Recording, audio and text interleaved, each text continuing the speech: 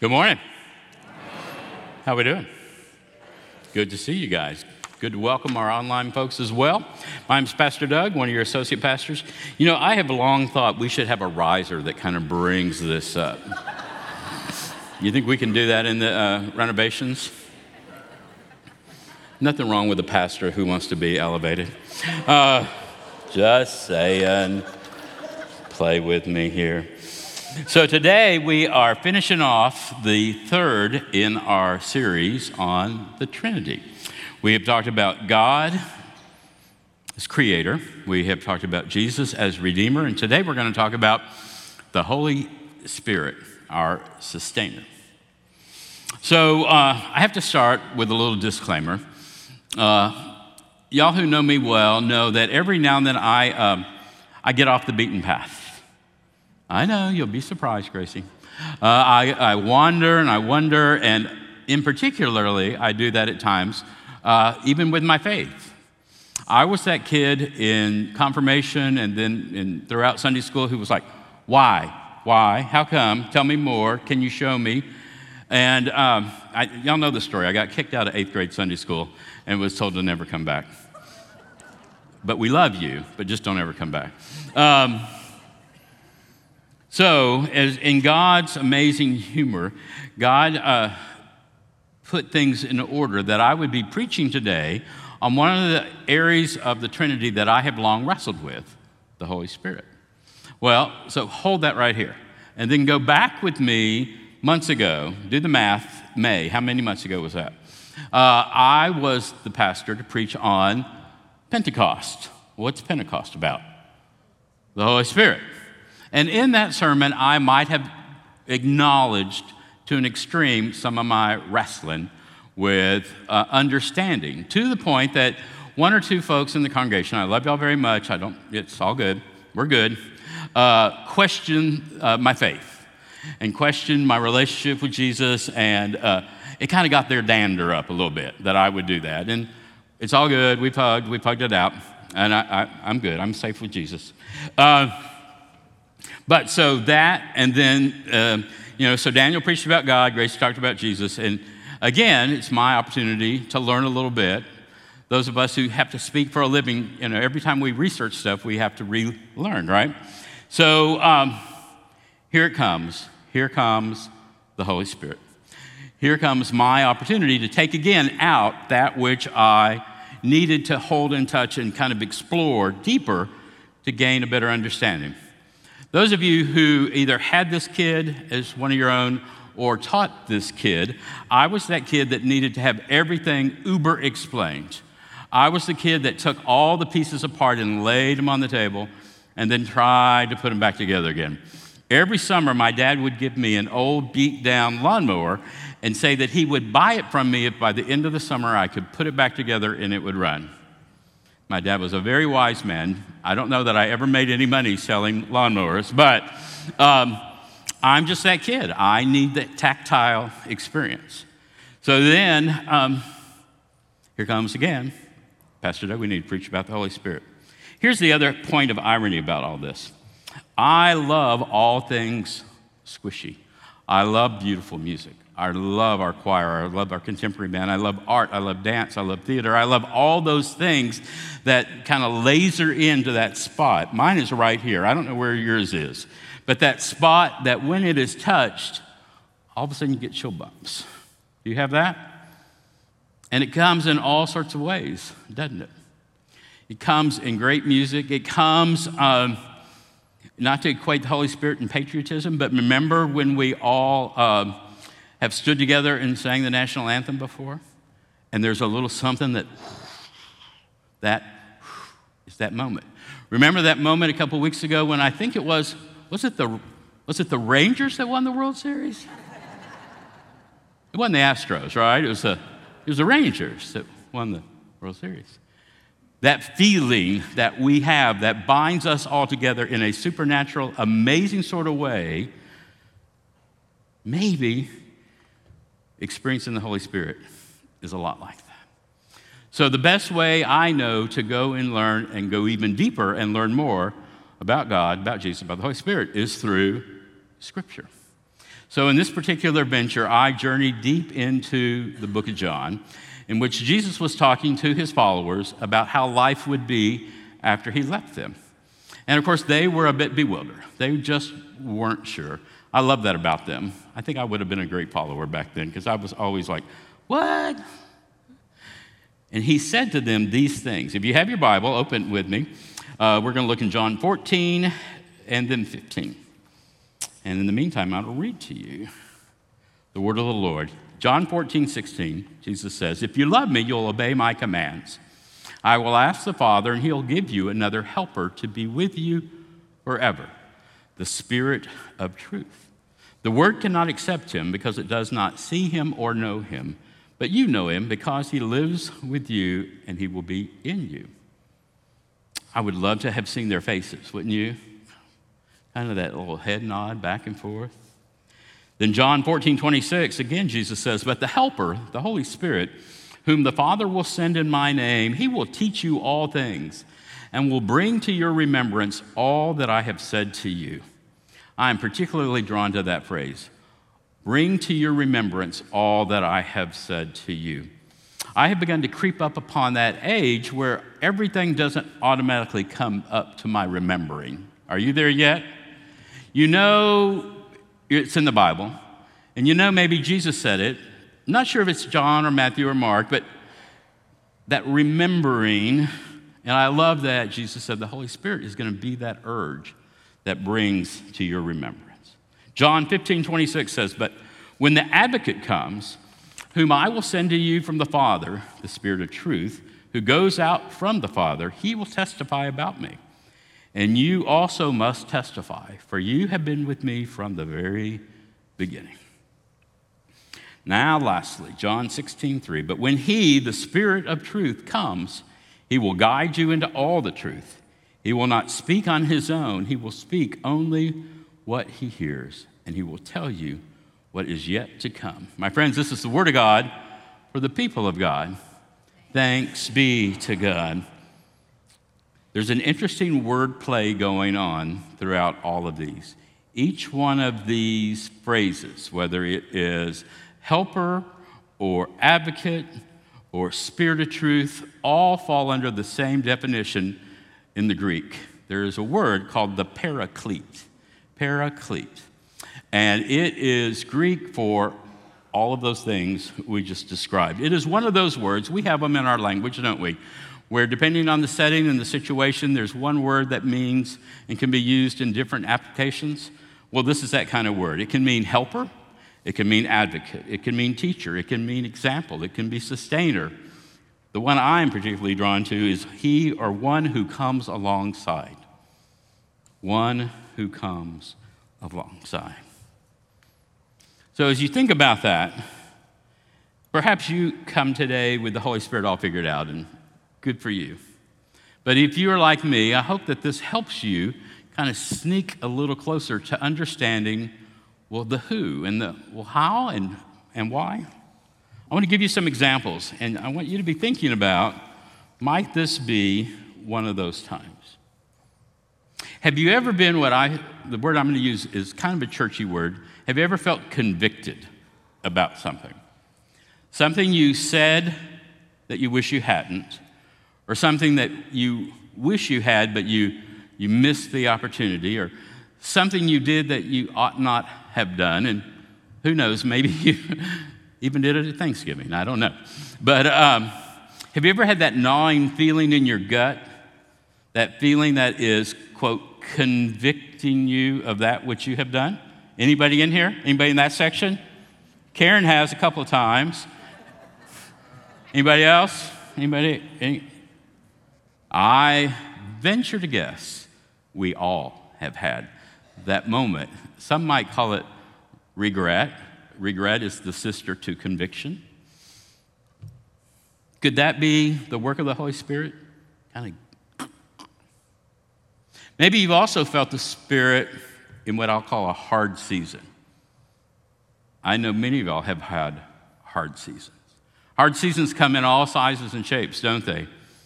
They come upon loss of a loved one, loss of a job, loss of loss of dreams, loss of how you thought things would go and they haven't. That's a hard time. Could that comforting feeling you get when a friend calls and says, hey, I was just thinking about you, or hey, I'd like to drop by, or hey, you want to meet me at Starbucks, or hey, or what do you think? That moment of that warm, that somewhere in the back of the recesses of your psyche, you say, yeah, I matter. Somebody knows me, somebody sees, somebody cares. And then maybe lastly, that moment, like we talked a minute ago about just grand inspiration. Again, whether it is singing together, hearing something play, magnificent piece of music or art or dance or theater, in whatever way that comes, might that be the Holy Spirit? What do you think? God knows that I need examples that are almost like, hey, look, Meyer, right here. So I want to share with you two that I have been privileged to experience here in what we'll call Camp Holy Spirit over the last couple of weeks with Pastor Doug. And these are true. If my kids were here, they would say, Dad, is that a preacher story? Which i.e. means, did you make that up on the way to church? No. This is honest to gosh, true story. Number one, a couple weeks ago, a church member came up to me and said, hey, Pastor Doug, I just learned of a family who have 3 boys in high school at Louisville High School. Things have happened and they're now homeless. And the boys are sleeping in their truck or in their car behind Louisville High School every night. Is there anything we can do? I said, of course there's something we can do. I don't know what it is, but there is something we can do. Yes, keep me apprised of what is happening. He calls me back about 24 hours later and says, well, the boys are being divided up between 2 families. 2 friends of theirs in high school are taking them. One's going to take 3 boys, the other's going to take 2. They already have best buddies in both of those homes. What do you think we can do? And I said, well, as a dad of boys, I know they're always hungry, and they will come in like a locust and eat all of the food. Let's stock them up. So because you all are just super generous, we have the Good Samaritan Fund, which is what we go to for that. And we were able that day to get Walmart gift cards for groceries and just say, here, go get.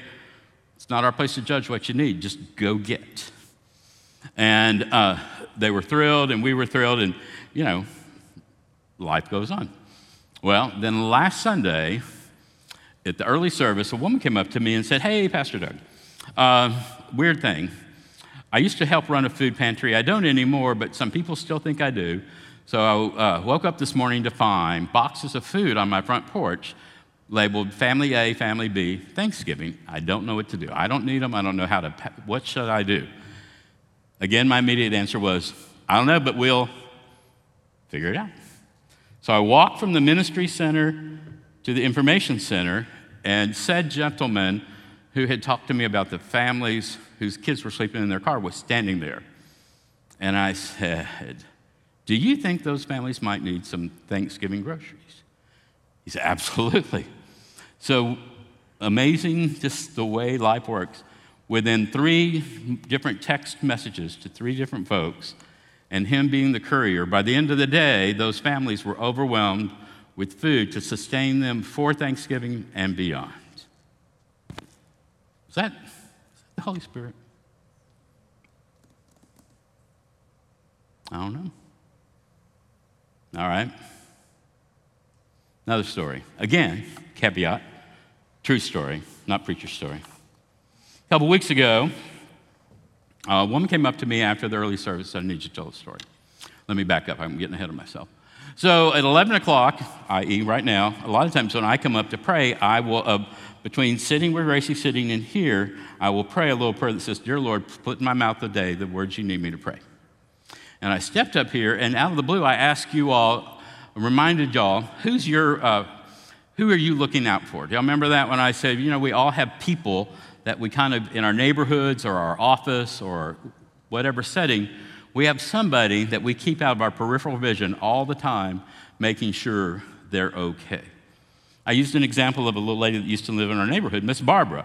Everybody knew Miss Barbara, lived in the house next door to Wendy and I, and was all alone. And everybody in the neighborhood around us knew that and looked out for her. If her grass got too high, we made sure everything was okay. If it was about to be winter and cold, we made sure her faucets were covered. We always kept an eye out for Miss Barbara. And I just said in my prayer, I hope and pray that you are somebody's looker-outer for her person. And I know and I'm confident that you are. All right, fast forward back to the story.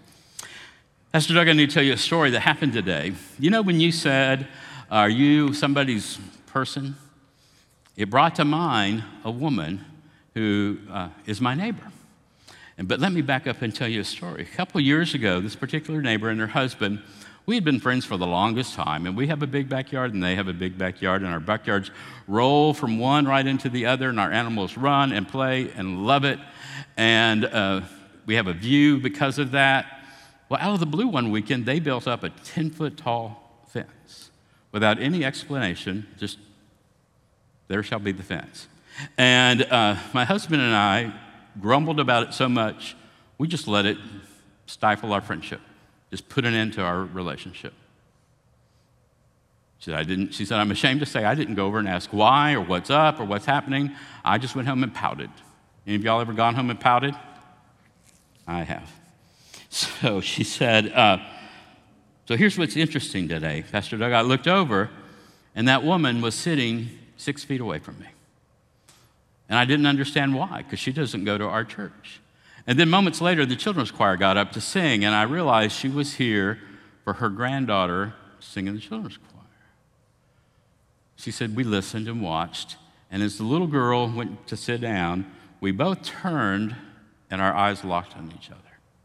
She said, for the rest of the morning, I don't know what was said or what was preached, but all I could think about is how can we get that fence out of the blank way? She said, immediately when worship was over, we went to each other and embraced and cried. And we both knew what was paramount on our hearts. But what I didn't know is just 2 years ago, her husband had died. And a year before that, he was worried about her safety, so he built the fence because he always wanted her to be safe. Yep. And she said, he's gone. She's been living over there all this time by herself, and I didn't know it. And we let that blank fence get in the way. She said, we sat down and we talked about it, and we talked about how to move that fence emotionally, maybe even physically, and how we could reconnect and how we ought to reconnect. Was that the Holy Spirit? Or no, that was just coincidence, right? Y'all, if you only knew the uniqueness of that moment, me moving from my seat to say that, these people sitting where they did, children's choir singing when they did, which is very unpredictable. There's just no way of knowing, except in Karen's mind, when that's going to happen. And that's a big old thing. That's a big... And it happened. Friends, I have come to believe that the Holy Spirit is always here, always present, waiting for us to make ourselves available for his work. But like me, many of us get distracted, don't we? We're busy. We're worried about our world or our backyard. I came across a little poem this week that reminds me of, I think, the relationship between you and me and the work of the Holy Spirit. It was written by St. Teresa of Avila in the 15th century, and it goes like this. Christ has no body but yours, no hands, no feet on earth but yours. Yours are the eyes with which he looks compassionately on this world. Yours are the feet with which he walks to do good. Yours are the hands with which he blesses all the world. Yours are the hands, yours are the feet. Yours are the eyes, you are his body. Christ has no body now but yours. No hands, no feet on earth but yours. Yours are the eyes with which he looks compassionately on this world. Christ has no body now on earth but you. How might you and I be Christ's hands and feet? You know, a lot of times they give me a hard time in the media room because I will stand up here and I'll preach with my hands in my pockets. Apparently that's not very professional, I don't know. But it's kind of my posture of just being. And what I realize is it's a safe posture. What God needs me to do is be more out like this. How about you? Where do you keep your hands? Do you keep them kind of tucked away or busy, unavailable? Mine are, doing the Lord's work, but very unavailable at times. I just wonder, you think we could take our hands out of our pockets in such a way that we don't have any more kids sleeping behind their school because they're homeless? There's plenty of places. There's plenty of beds in Louisville and Flower Mound, aren't there? Or how about, abused families who need a safe place to be? It only takes you or I to go to our Thanksgiving table and see the bounty in which we consume to realize all of us could have had Thanksgiving 3 times over, couldn't we? For the volume of food that was on our table. I'm not here to make y'all feel guilty. I'm just here to raise our awareness of all the different ways and all the different places and all the different times. If we took our hands out of our pockets, we could make a difference. And all it takes is taking your hands out of your pockets. Do I feel convicted? Yeah, you bet I do. I invite you to join me. I hope this has helped you get your head around the Holy Spirit and know that the Holy Spirit is always present. And I believe yearning for an opportunity to make a difference through you and me. Let's pray. Gracious and holy God, thank you. Thank you that you have created us, you have redeemed us, and you sustain us with your Holy Spirit, eager for us to be your partners in making a difference in this, your kingdom, here, now, today. In your name we pray. Amen.